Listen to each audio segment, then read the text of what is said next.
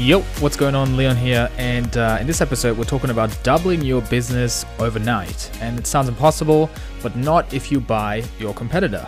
And even better, buying your competitor for just £1 or $1, whatever currency you prefer, and using maybe no money at all. And that sounds impossible as well, but well, not if you know how to make smart deals. And today's guest is Jeremy Harbour, an investor, advisor, serial entrepreneur, and owner of the Harbour Club, in which you learn how to buy and sell businesses, as well as merge with companies and competitors with little or no money upfront. And that's what he does. He is an expert in that, and there's different deal structures that you can do to actually make that happen. And yeah, he does that, the events, Harbour Club events, because that is actually where a lot of his deal flow is coming from. And it's also started with a company that he ended up buying years ago. And before I take away everything that we talk about here, these are some points that we discussed. So first of all, what business owners like you can do to double their business technically overnight by buying a competitor, merging with a company, or partnering up strategically. How to make your first acquisition without putting any of your money into it. And also he talks about private wealth banking, the secret that the top 0.000000001% know to create massive wealth. So it's actually a really good nugget that he shares here, which is really interesting. That's something I need to look into as well. And how to hire the people that will run the business for you. So all you have to do is advise them and collect the money and have that business up and running and sell it whenever you want to. So without further ado, let's dive right into it. This is the Collective Ambition Podcast.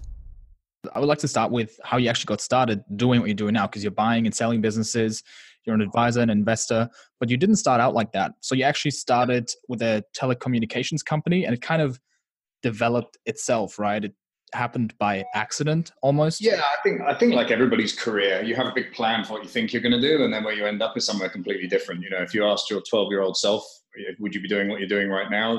They'd probably, fall off the chair laughing.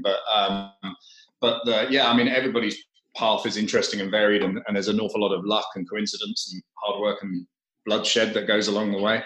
But I actually started when I was 14. I was a market trader. I was selling watches and jewelry on a market stall every weekend, and to anyone that would buy them at school as well. I actually left school at 15 to pursue the business of trading. I was trading amusement machines at that time, and then I ended up getting an amusement arcade, which went bust. Basically, I screwed it up. That was also, a good lesson in humility, because I hadn't actually, I think I was about probably 18 or 19 then, and actually nothing I'd done in business had not worked. I'd always managed to make everything kind of work. And that's quite unusual in my experience, because everything in business generally doesn't work first. And then you eventually figure out how to make it work. So it was a really good kick in the nuts. It was a good dose of humility at a young age to, kind of lose everything, have to go tail between my legs back to my parents. I'd moved out of my parents when I was 17, cocky and full of myself, and then had to kind of crawl back and go, oh, I've got somewhere to stay. That I think was a healthy thing to do. But yeah, in terms of where I am now, so I started a telecoms company when I was about 19. I started with 50 quid. So I had a choice, like what was the most important thing to buy, and I bought business cards, which I guess you just wouldn't do nowadays, but that was more than 20 years ago. And just went out networking and tried to sell people phones. And then when you sell people phones, you have to figure out how you buy the phones and fulfill the orders and all of that. Joy. And anyway, that grew into a kind of £1 million telecoms company in about 2 to 3 years of startup, but was always massively undercapitalized. It was always hand to mouth, bootstrapped type of business. And then telecoms is just really acquisitive. So there are always people trying to buy your business. And that was kind of my first education in buying businesses, was sitting on the other side of the table, effectively being pitched, because this is something I always tell people when I'm talking about this topic, is everybody thinks of M&A as kind of a procurement process. It's all about analysis and sucking your teeth and hard negotiation and, walls of advisors in a room, hammering out a deal. It's really not. It's a sales process between two people, the owner and the vendor and the buyer. So it's just like selling a watch on that market stall or selling a telephone system to a company. You're kind of pitching them on doing a deal with you. So I was on the receiving end of a lot of those pitches. And interestingly, the thing that most of them had in common was that the deal structure was really appealing, but didn't involve giving me much money up front. So I kind of just took the view of, look, fuck it, I haven't got any money either. Maybe I should be the buyer instead of the seller. And just went out networking in a different way. So I went out talking about buying businesses instead of talking about buying telephones. And that was a huge education in itself. So when you walk into a room full of people as an entrepreneur, quite often you're not really an entrepreneur. You're a glorified salesperson that's just trying to get more of your product out there. When you go into the room and you have this kind of strategic conversation about how you want to grow your business by acquisition, everybody takes you way more seriously. Even though I was like a 21-year-old or something like this that probably didn't make a lot of sense, was very green. I was always too young in the room. You know, people would always listen to the grey-haired dude who'd spent 50 years working in a bank and had no business experience, and would ignore me with the 10 years of business experience I had at that time, you know, and that was always really, really frustrating. But having that more strategic conversation, which is, look, I'm running a telecoms company, I'm looking to buy other telecoms companies, all of a sudden I thought, fuck, this kid might actually be a little bit serious. He's not just trying to sell me telephones. And that opening line, I guess, just going in and talking about something that was not so much sales sharky behavior, opened loads of other doors for me. I ended up doing a deal because of that, but actually we ended up doing a massive contract with Costco, you know, the big trade warehouse people. And we only did that off the back of being able to have that kind of more strategic conversation with the CEO of Costco. If I just bowled up to him and said, how much do you spend on your telephones? It would have been a 3-minute conversation if I'm lucky. But it turned into a fantastic multi-million-pound relationship where we had stores within stores in Costco in the UK. What you say in that first, the answer to that question, what do you do? The way you answer that can be pretty powerful. Yeah, definitely. So I can definitely imagine that a lot of people didn't take you seriously in the beginning because, you were 21 and you're talking about buying companies. So that's really young for that in that industry, probably in the industry of buying and selling businesses, right? So what would you say are the skills that are most important for something like that? Because the first thing that pops up in my mind is, you need to be a deal maker, you need to be a persuader, you need to be good at, and you need to enjoy looking at numbers.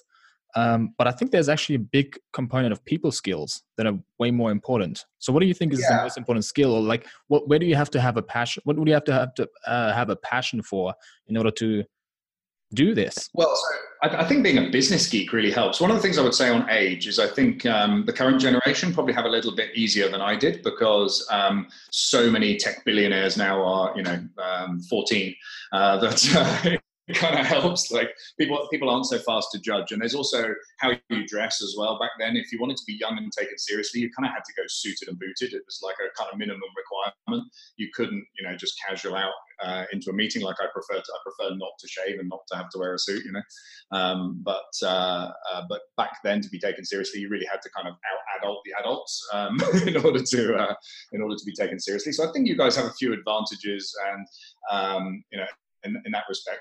And there's a much lower barrier to entry for business now as well. It's much easier to get started and to do stuff. But then, that brings its own challenges. I think the great opportunity that you have right now is the fact that, owner-managed businesses, which is what I deal with.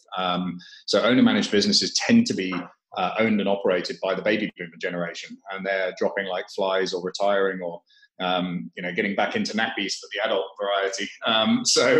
Basically, there's a huge opportunity to mop up all of those businesses that are looking for succession. They're looking for a safe pair of hands.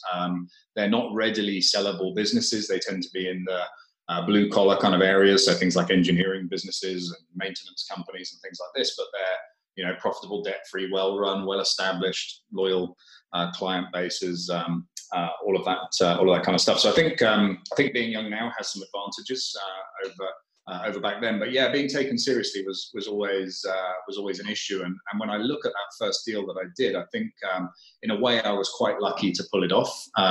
But pulling it off was kind of the social proof I needed that it was possible. And whenever I'm talking to people about these kind of strategies, I do focus on the importance of breaking your deal virginity, getting that first deal done, because it's just really, really important. So back to your question on the skills and the attributes, I think because we're dealing with owner managers, it's about building empathy and rapport. I think those are probably bigger skills than finance and legal, because effectively, it's positioning yourself as that safe pair of hands for their legacy, for their business they spent years building. They're not going to get a lot of money for these businesses because of the sector they're in and the size they are.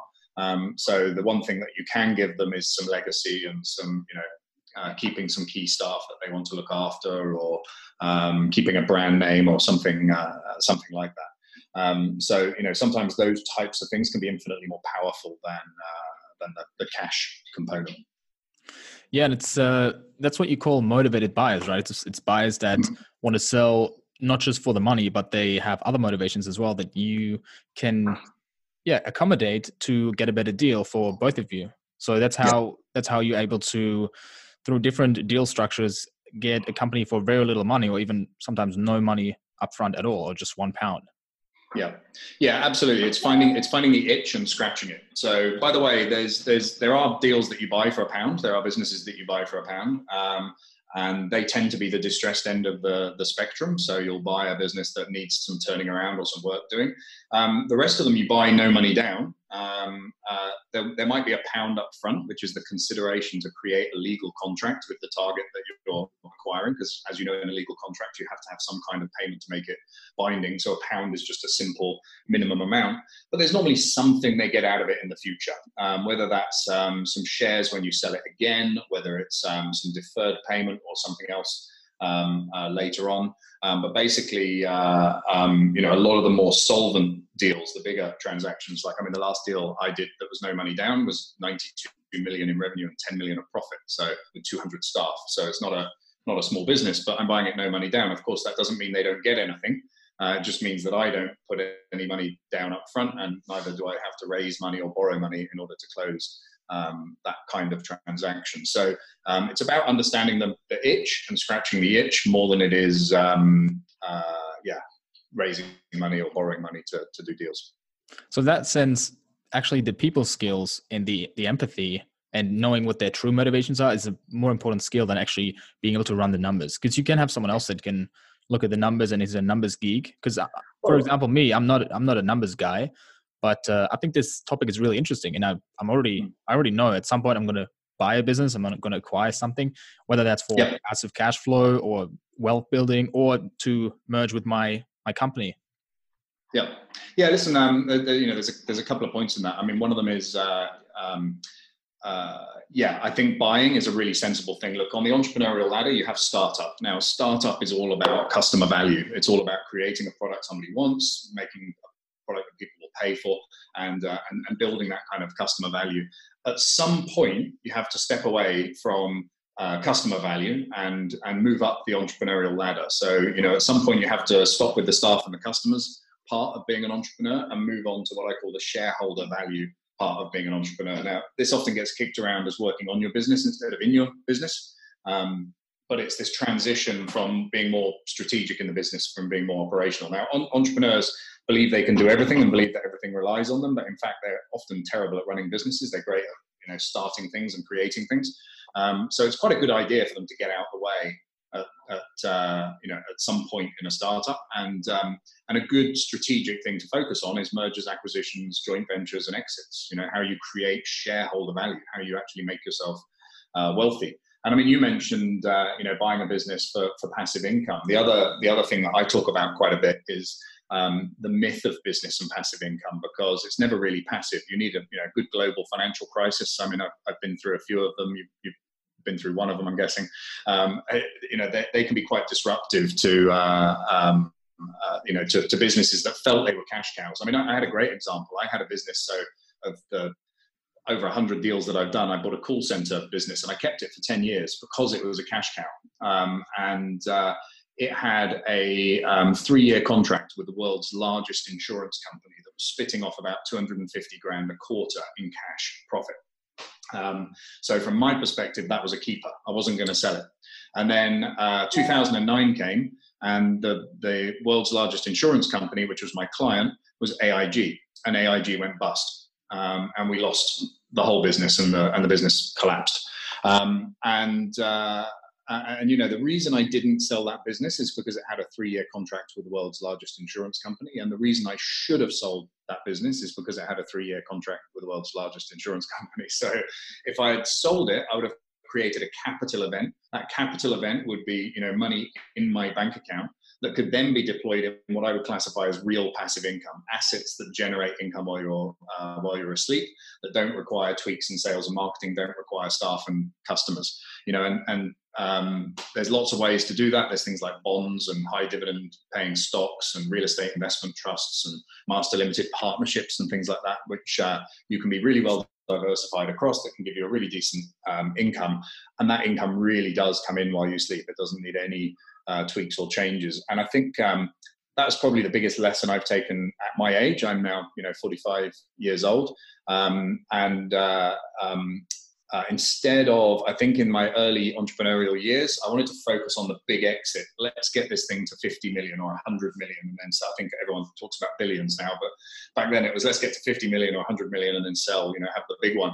And I kind of equate that to the same kind of mindset people have around retirement, which is let's keep working until I'm too fucking old to be able to do anything, and then stop working and try and do everything I've always wanted to do. It's a really dumb idea, and I don't know why anybody thinks that's a good idea.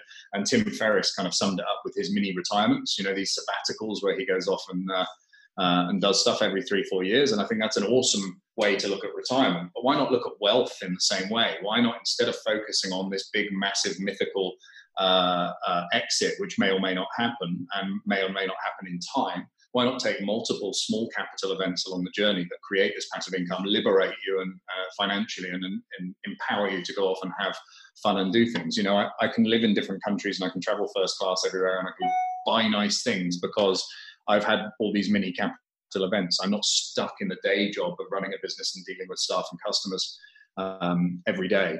But I did that quite late in my career. I was empire building before that. I used to buy everything and keep it. I guess I was just one good financial crisis away from becoming a bit more selfish with the capital events and trying to make sure that, you kind of line your own nest a little bit along the way.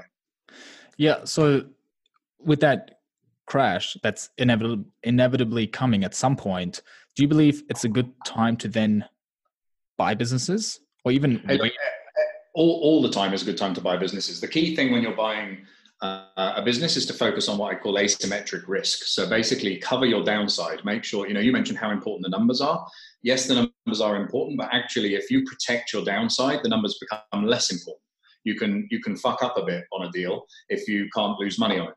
So when you're setting that tightrope, if you give someone 300 grand, your tightrope's quite high. You lose 300 grand if you fall off it. If you pay someone $1, then your tightrope's only a few inches off the ground. So if you fall off it, it's not going to hurt. So you can have a really good run at that tightrope. And the upside is exponential. The good thing about business deals versus property deals is property's quite inelastic in valuation. So it's kind of got a fairly fixed, demonstrable price. Whereas business, I can prove a business is worth nothing today, and I can prove it's worth millions tomorrow using exactly the same numbers and metrics. So it's got so much more. It's like an infinite canvas to paint on when it comes to deal structuring and doing stuff. So I just love that kind of fluidity that you get with business versus other kind of assets. Yeah, I mean, I've sold my business last year, and I'm sitting on a pile of cash, and I don't have cash flow. And that's a big learning lesson of mine. It's cash flow is the massive lesson I have is private wealth banking. So basically $3 million and up, you get invited to private wealth banking. So people like Julius Baer, UBS, Credit Suisse, these guys. And you can deploy cash with them in quite a safe way that generates a huge amount of income. So across my portfolio at the moment, I probably get about 20% return on my capital as income every year. In quite a safely deployed way. And the great thing is that if I want to borrow money, they will lend me up to 70% of whatever my invested portfolio with them is at 0.7% a year. So to put this in context, I'm in Europe at the moment, and I just bought a Maserati. Well, I didn't just, it was about 2 months ago, bought a Maserati Levante to drive around for the summer, and I'll sell it again in September when I go back to Singapore. I calculated the cost of owning that car for the 4 months that I'm here as 180 euros. Wow. So I get a Maserati Levante for 4 months for 180 euros cost of capital. I bought a 43-foot Azimuth yacht on using this Lombard facility. I basically just offered people half what they were asking for yachts, and eventually did a deal with someone, not quite at half, but at a deep discount. And then as soon as I bought it, I put it back on the market for sale at the full price. So it was kind of like give money to the impatient and sell it to the patient.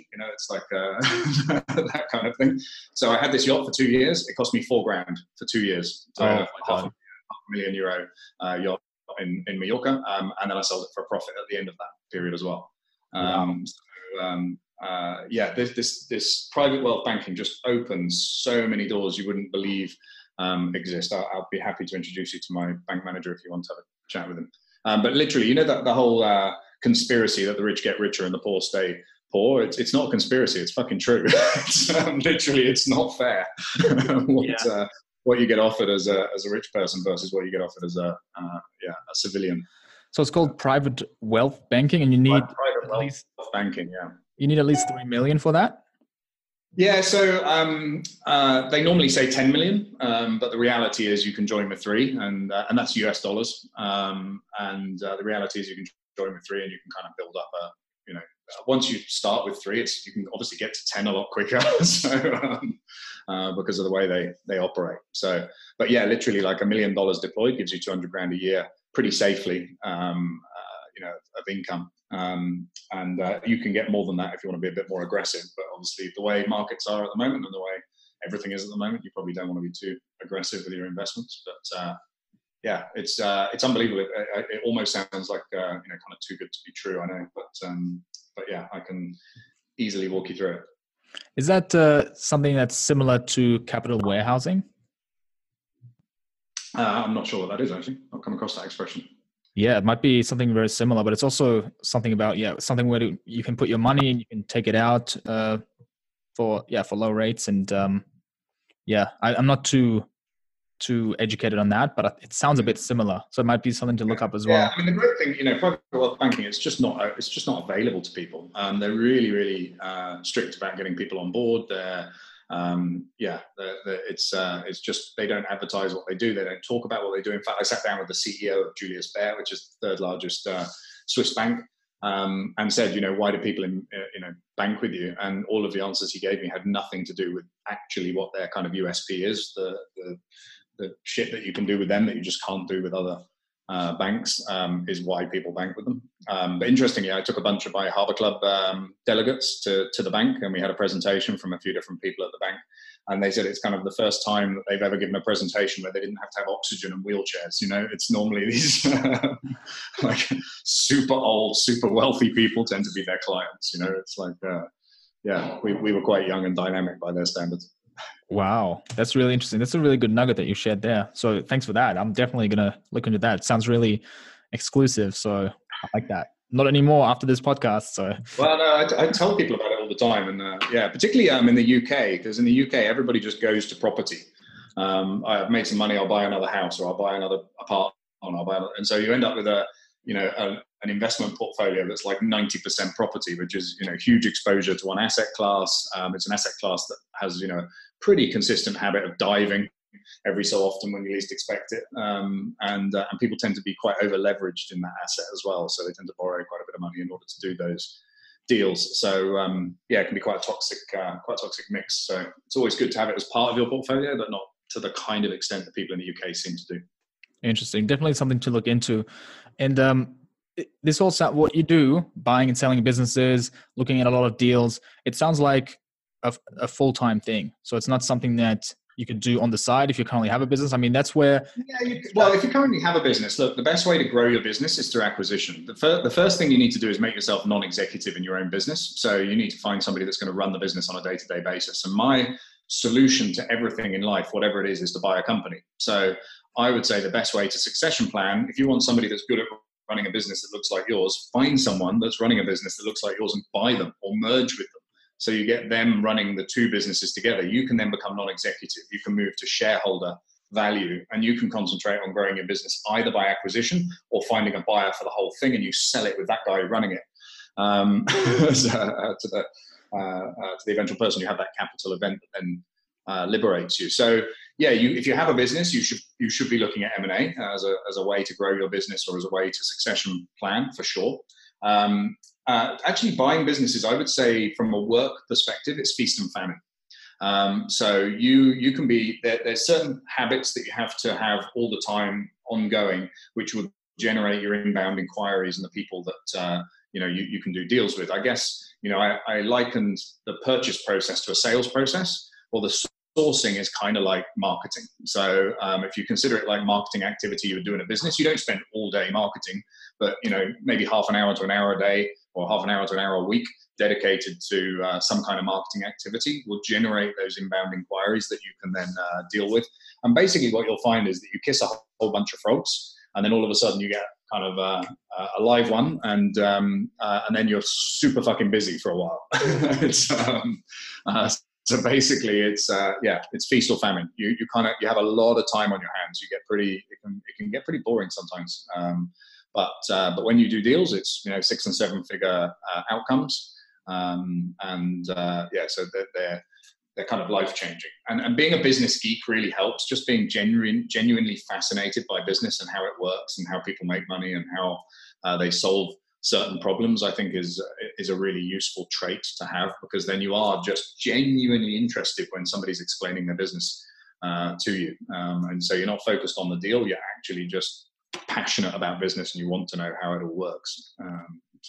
And having started with 14, selling, what were you selling again when you were 14? Watches and jewelry. Yeah, jewelry. That's usually a good sign that you're a business geek, that there's something in you that just likes to be entrepreneurial. Yeah. I think it was from a young age, and also it kind of helped. Both my parents were self-employed, so I think that kind of just sets a path for you. That I think if you just go through if your parents both have jobs and you go to school, you kind of figure, okay, I can go into public service or private sector work, and they're your kind of two choices. Whereas I think having entrepreneurial parents makes you go, or I can do what the fuck I want. It's like door number 3, which and I just think in a lot of people they don't find that door for some time, whereas for me it was always there, and it was always the most appealing option. So hang on, there's an option where I just do what I want. I'm taking that one. Yeah, nice. I like that. So you mentioned deal flow, really important. I think your strategy to peek behind the curtain for you is that you have the Harbor Club, something that I probably mentioned in the intro and also in the outro. And is that where is the back end strategy of that there you get a lot of deal flow from students? It's kind of accidental. So I started the Harbor Club in 2009 to get rid of people that kept asking me to do consulting for them, or to be a non-exec on their board or something like this. It was like I was busy buying and selling businesses, and people were noticing that their competitors were disappearing for not much money. And they wanted to do that too. So they would try and employ me to do it. And I just couldn't think of anything more fucking stupid than working for someone and helping them buy a business for £1. If I found a business for £1, I just want to buy it myself, So I struggled to know what to do with these guys. And then I bought a seminar company. So I actually bought a company that does business seminars, and I watched it and I went, that's the solution. So I just started doing a seminar. And initially I just did it as a way, like I say, to get rid of these people and to get some money from them. It was like, hey, I can trade my experience and my knowledge for some money and everybody's happy. It's a much better way than going to work for them. And then what I noticed, I started that in 2009, well, it was like late 2008, but in 2009, I did 12 deals and like 10 of them came from joint ventures with people that had done the Harbor Club. And I just thought, fuck, this is the answer. This is like, stop treating it like a training business, because I was already getting stuck into training ideas. Like, how do we do an upsell? What do we do here? And I'm like, I hate running businesses and I hate starting businesses. So why go down the route of turning it into a business? Why not just, use it for deal flow? And what's really interesting is that, the kind of the world of deal opportunities is kind of like a pyramid. So there are shitloads of distressed companies at the bottom. There's a whole bunch of mid-tier companies that are quite good quality. And we're talking millions of businesses here. So, I do this, I do the Harbor Club in the US, UK, Singapore, and Australia. But between all of those countries, there's like 15 million businesses that would fit our profile. It's absolutely huge. You could you could do thousands of them a week and you wouldn't even scratch the surface. So that it's a huge, huge opportunity. But I'm really interested in companies that do $1 million or more of profit. So my bit is kind of somewhere near the pointy end of that pyramid. So basically that means there's a whole bunch of deals out there that I have no interest in doing, but I have all the skills and all the knowledge to do. So the concept is through the Harbour Club, I teach them how to do every end of the pyramid, but I teach people exactly how to go and target those types of businesses. We have a community and an app where we support people through those acquisitions. And we're not a training company. So when you go to a normal training course, all they want to do is sell you the upsell, the next thing, the mentoring, the gold, platinum, diamond fucking package or whatever. I hate all that shit. So basically with the Harbour Club, you have one price to join. The only thing you can buy from us is a ticket to come again in the future. And you're part of a community where you get free mentoring, free masterminding, free meetups and stuff like that. The masterminding is not the blind leading the blind. It's people that have done deals, helping people do deals. So again, with some of the other communities around M&A, it's a bunch of people that, you know, have done training courses on M&A but haven't got the experience, or they've done leverage buyout, which, I mean, fuck it, there's 300 books on Amazon about how to do leverage buyout. It's not a big secret. So borrow loads of money, give it to your star employee so they leave is not a great strategy in my mind. So the Harbour Club just evolved since 2009 into this kind of amazing global community of people that are out there creating, you know, tons and tons of value, doing deals. We've taken 2 companies public. We've done over 20 reverse mergers, which is where you take companies public by pushing them into an existing listed company. We're always kind of pushing the boundaries, learning new skills and new tactics, and then sharing them with the community. So it's a really unique kind of club that people can come and join. And very different to kind of anything out there. But yeah, the net result of it, I end up doing a bunch of deals with Harbour Club participants who will stumble across a deal. You know, they'll stumble across a business that's doing several million a year in profit. If they feel they're equipped to go and do it themselves, they can go and do it themselves. But if they'd rather be, you know, strapped to me when they jump out the airplane, then they can joint venture with me and we'll do that deal together. And I do a lot of those kind of deals. And so it's a very virtuous circle in that way.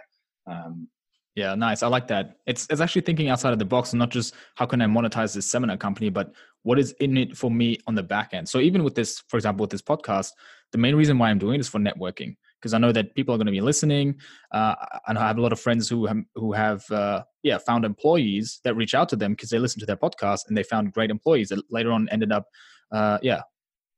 starting another business together. So I think it's definitely really interesting to look at what else is in it. And one thing that I want people to really get is that this buying businesses and merger and acquisition, this is not just for people like you who are doing this full time, buying and selling businesses, but this is for any business. So it's something that everyone needs to look into. It's the best way to grow your business. Absolutely, you should look. The only way I know how to double your business tomorrow is an acquisition. When I did my first acquisition, we grew by a year's worth of sales in an afternoon, and you can't do that with the best marketing plan in the world. It's an absolute game changer, and it's kind of the second engine on the plane. Organic growth is one thing, but you've got to have the that extra engine if you really want to get some altitude. It was a complete game changer for me. It was an epiphany. I describe it in one of my books as like I realized you didn't have to run the marathon; you can just run the last 10 yards, and they still give you a medal. It was like a really big moment when I bought my first business, and it's quite addictive. It's kind of like people say, well, you're not really an entrepreneur because you're not creating anything. But actually, it's creative problem solving. To do a deal where you don't have to commit any cash up front is a creative solution to a problem. And basically, I guess another way to look at it is that I've just made business the product. Someone might buy and sell websites or build and sell websites. I buy and sell companies. The great thing is that I can buy them for nothing and I can sell them for 6 or 7 figures on a fairly consistent basis. And that affords me a fantastic lifestyle and an awful lot of free time. And I think that beats the shit out of staff and customers.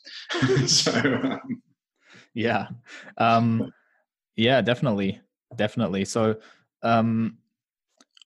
it's also a barrier to entry because most people, they wouldn't even consider this, and they just think, oh no, it's too big of a deal for me. There's so much I need to learn. What if this goes wrong? But if you do it right, like you said, you can double your business overnight by making a smart acquisition, and you have one less competitor. And it's really understanding that asymmetric risk aspect. It's all about how to de-risk on the way in. And this is where a lot of people fuck up. So they have their existing business and they just go and try and buy something. And they normally borrow a load of money. Like I say, when you do leverage buyout, you borrow money and you give it to the star employee for them to leave. When you have somebody that's running an entrepreneurial business, they're normally doing the job of 3 people for the salary of half a person. And then you give them a bunch of money and you tell them to fuck off. And all of a sudden you're left with a full-time job trying to keep this thing on track. So it's making sure that you de-risk on the way in and making sure that the business has that depth of resource, or your business has the depth of resource to take over the operations, and that you don't do it with borrowing, and you do it in a way that means that if it all turns to rat shit, you don't lose anything apart from a bit of time, maybe some pride, but you can basically walk away from it. And that's easy to do. The legal structures all exist to be able to do this very simply.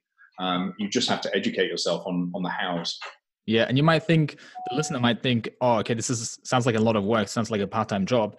But I just want to give another example of someone that connected us, Adam Tucker.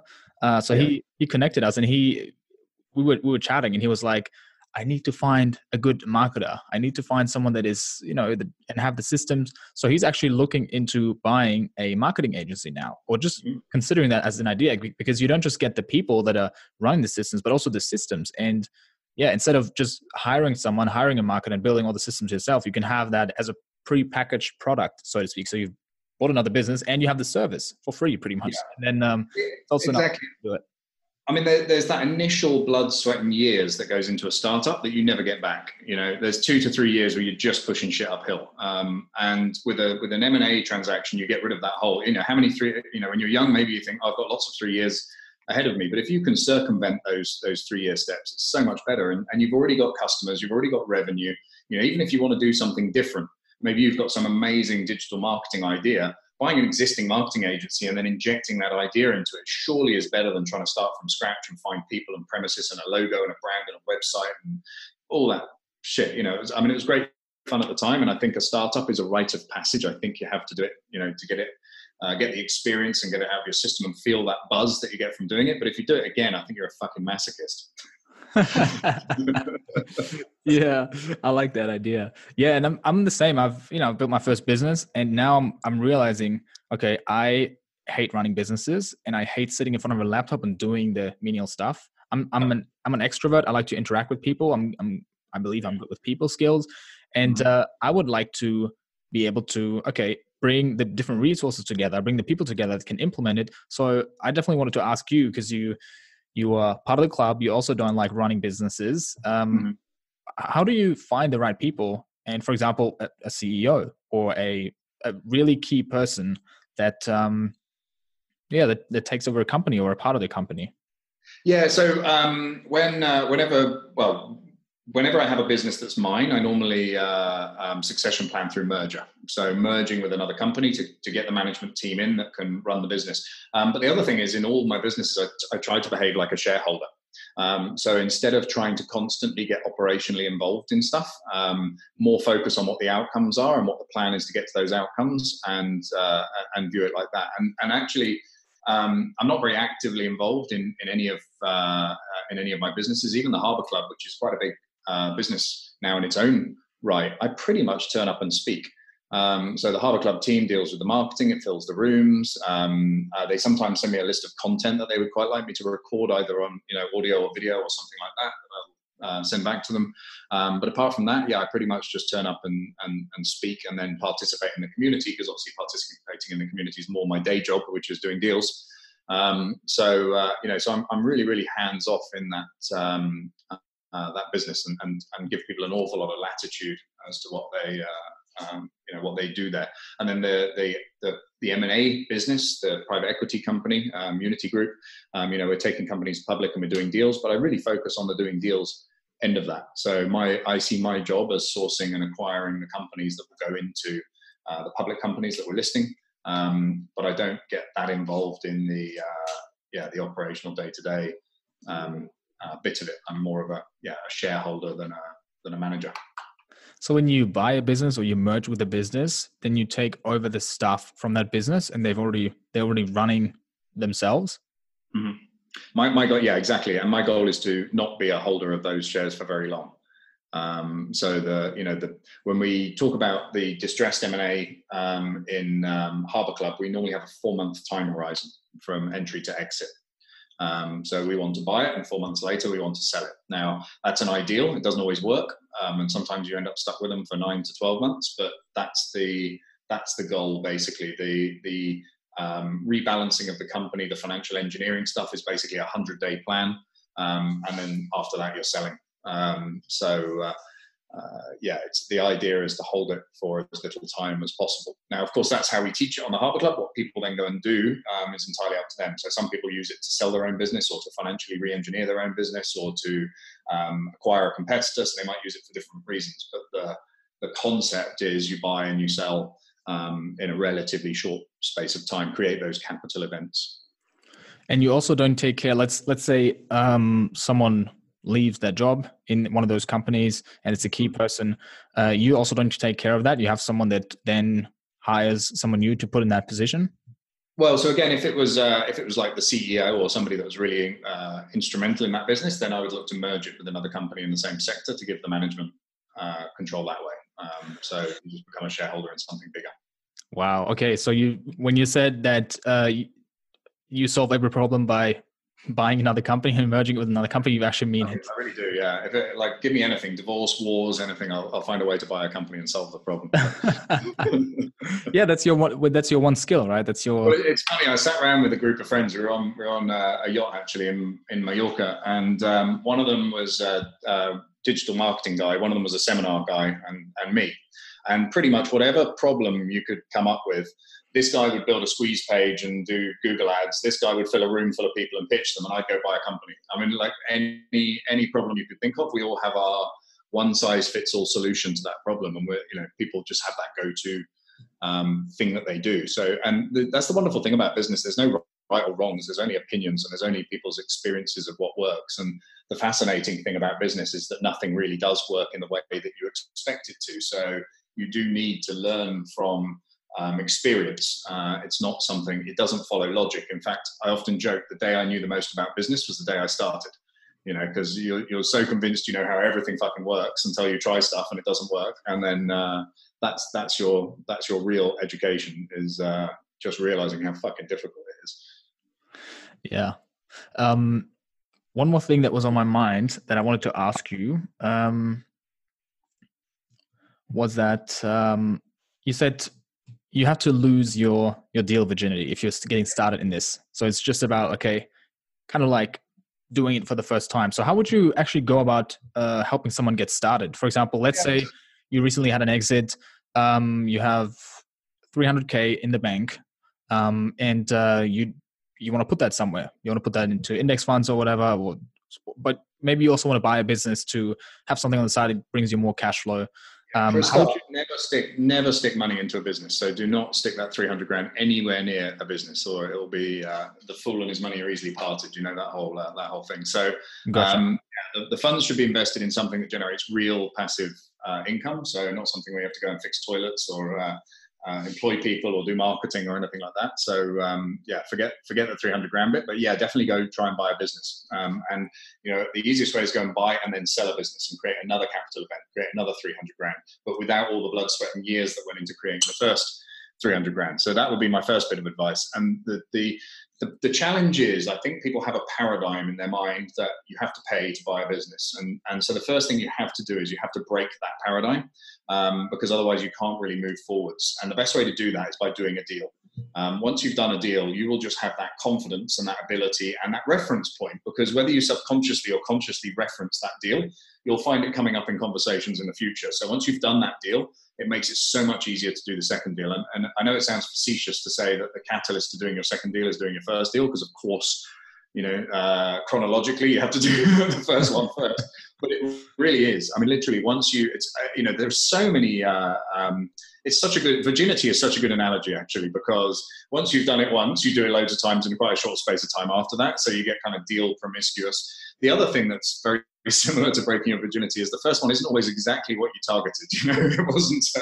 It wasn't necessarily, you might set out to buy a business that looks like this and it has all these attributes, but you end up doing a deal that's a kind of a little bit off-piste over here. But that's not a bad thing, because that's the catalyst to doing the second one, which might be a bit more like what you were expecting. So getting that first deal done is really, really important. And so therefore, what I try and encourage people to do is to try and create a path of least resistance to doing that first deal. And the easiest way to do that is if you're a consultant or if you deliver some sort of service for someone, why not take a sweat equity stake in a business, for delivering some kind of value? So whether that's a 20%, 30% stake in a business in exchange for doing something. So instead of charging for consultancy, take equity for consultancy. And then basically sell, once you've added that value, sell the whole business. So you get your 30% share, they get the other 70%. We actually have a strategy on the Harbour Club that's really sexy for doing this, which in most cases, when you do this, you end up selling your 30% back to the original owner. And we have a really neat little structure for doing that. So effectively, you can get in 3 to 4 months of fixing stuff and then sell it back to the owner for kind of 6 figures for that stake. So it's that would be, and also when you're doing this, you can also do a risk reversal. So you can say, look, I'm going to take a 20-30% stake. I'm going to solve this, and this problem for you. And then we're going to sell the thing together, or you can buy me out, using the fact that the company is now profitable. It will be easier for you to, borrow money to buy me out effectively. And you can say, and if I haven't achieved X, Y, and Z by this period of time, you can buy the 30% back off me for a dollar. So you risk nothing. There's only upside. Try and make it as win-win as possible and as least resistance as possible, and just get that dirty little simple deal done. Once you've done that first one, you'll just have so much more confidence than going into something bigger or more complex, or buying a whole company or whatever it is. And then the other thing I guess is, without blowing my own trumpet, is get educated on the topic. Learn as much as you can about the subject. We push tons and tons of free content out all the time. If you get on our autoresponder, I think we've got like 2 years of content we'll keep pumping at you. There's tons of stuff that you can learn. We have a free report on our website you can download. That gives you some sourcing ideas and some deal structures that you can use. So there's a lot of stuff that we put out there. Just try and learn the topic. Go and have a go. I mean, I started literally just banging my head against the wall. I did it without doing any education or the Harbour Club or anything like that. But fuck me, I would have liked to have done the Harbour Club 20 years ago. Yeah, and you would have bought it probably. No, I don't think so. Yeah, it's a lot of mistakes have gone into the education program. So. Yeah. And I've got the report that you talked about that you can get on your website, and it's really good. There's a lot of stuff in there, and I sat down for an afternoon and went through it and took notes, and I can definitely recommend that for people to check it out that want to know more. What do you think, how many deals you should be looking at for your first deal?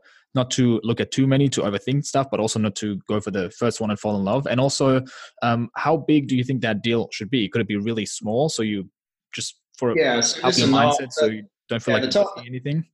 Yeah, the target we tend to go for. So we tend to go for more than 500,000 in revenue, just because then it's a real business. It's not like a one-man band or one customer or one staff member centric. So 500,000 and up is a really good plan. Above about 5 million in revenue, it starts to get a little bit competitive with other potential buyers. So kind of 500,000 to 5 million is pretty virgin. There's not really anybody else in there. When you talk to them, of course, they'll say they've got 15 people trying to buy them right now for cash. But they're all liars. There are literally no buyers out there. You will be the only game in town in 9 out of 10 situations. But they will, of course, tell you that everybody wants to buy them, but it's bollocks. 500,000 to 5 million is a good kind of range. As a beginner, expect to have about 20 meetings before you get a deal done. These would be qualified face-to-face, kind of good, or over Zoom, good quality companies that have a problem that needs to be solved. But yeah, expect when you get better to maybe hitting 1 in 10, but 1 in 20 as a beginner.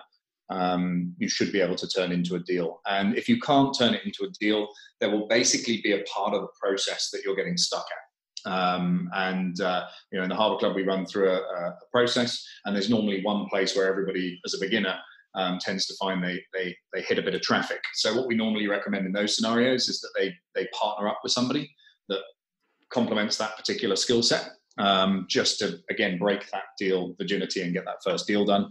And then they can learn from that other person how they deal with that aspect of the transaction, and then hopefully be able to go solo in the future when they've got a bit more confidence. But yeah, it's about mastering that kind of process from start to finish. Interesting. All right. Yeah, I definitely recommend people check out the report that you have on your website to get some more information, learn more about you, who you are, and you do an event twice a year, or? Yeah, so we do a couple in Singapore every year. We do 4 in the UK, and we do 3 in the US every year. And next year we're doing the first one in Sydney, Australia. We've had quite a few Australians. We've had quite a few Australians come to Singapore and do it, and we've had a few deals in Australia, so it kind of makes sense to build a bit of a community there, because a lot of the value in the Harbour Club is having people to play with. And that works best when there's other people in the area. Nice. Wow. So it's a lot of events. People can. It's not too bad. It's we do them at weekends, so it takes up one working day, the Friday, and then it's a 3-day course. So at the moment, I give up maybe 9-10 days a year to do Harbour Clubs. Yeah, nice. So people can check that out as well. Are there any other places where people can check out more about what you do, or reach out to you? Yeah, they can look Twitter, Jeremy J. Harbour, or on LinkedIn, Jeremy Harbour, or obviously the website, harbourclubevents.com, or harbourclubusa.com. And it's Harbour spelled the English way, so HARBOUR. Like I say, there's tons of free content. You can download the free report there. I think just Googling around, you'll find lots of stuff as well. So there's lots of articles in various places, Forbes and Inc. and Entrepreneur and all the usual suspects. You can go and read with different ideas about the whole sector. Well, this has been really insightful. I've learned a lot, and I think the listeners have as well. And thank you so much for coming on. No problem. Great to meet you. Thank you very much. Thank you. Thank you so much for listening. And if you enjoyed it, then please subscribe to this podcast right now and leave a review on iTunes, which would help us massively. And if you consider yourself a high performer and you're already running a successful business and you're passionate about holistic growth in every area of life, then you can apply to join our carefully curated group on Facebook for guys like you and me. And when I say carefully curated, I actually mean it, because I screen everybody personally and jump on a call with them to see if they're the right fit. And in these calls, I ask myself questions like, first of all, do they know what they talk about? And do they have a level of success that proves it? For example, they're running a successful business, or they have some other sort of success that proves, okay, these are interesting guys. They have some value to share. Secondly, are they passionate about growing in every area of their life? That means health and fitness, relationships with women, finances, spirituality, all that cool stuff. And thirdly, are they self-aware? And generally cool guys we'd want to hang out with that also share similar values. And basically what we do is we facilitate mastermind calls where we chat every week or bi-weekly to talk about challenges, help each other out, and lift each other up, which is also all 100% free. And it's just a group where you get access to a peer group that will lift you up and make it easy and fun to constantly level up, because ultimately you are who you surround yourself with. And as you know as well, it's lonely as you're moving up. But here you're around people who are on the same path. They're also crazy ambitious, and they understand the specific challenges that you go through. So it's also a safe space where you can talk about anything here. And you ask yourself, okay, what's the catch? Because you can't jump on a call with everyone. It's not scalable. But yeah, I know it is not meant to be scaled. It's a highly curated group. And again, we actually mean that, because ultimately, it's my selfish desire to surround myself with like-minded winners. And the way it works is, so far, you've only gotten in through referrals, through current members. If someone referred you, then you can get in. But now you can actually apply. So you can send us an application. And as I said, it's 100% free for now. And we just want to get some great guys together. So our current members are 6 to 7 figure business owners. They are currently exiting their business. They're just running their business, want to grow it. Or we even have some guys who are interested in buying businesses now. So it's just a bunch of interesting dudes, all have different strengths and help each other out in the areas that they're lacking in. And we have a ton of fun on these weekly calls. And I always leave inspired and thinking bigger, just like everyone else in the group. And I'm just super pumped for it. I always love these calls. So if you think you're one of us, then please head over to www.wearecollectiveambition.com/apply. So that's www.wearecollectiveambition, that's just one word, .com/apply. And I'll see you on there.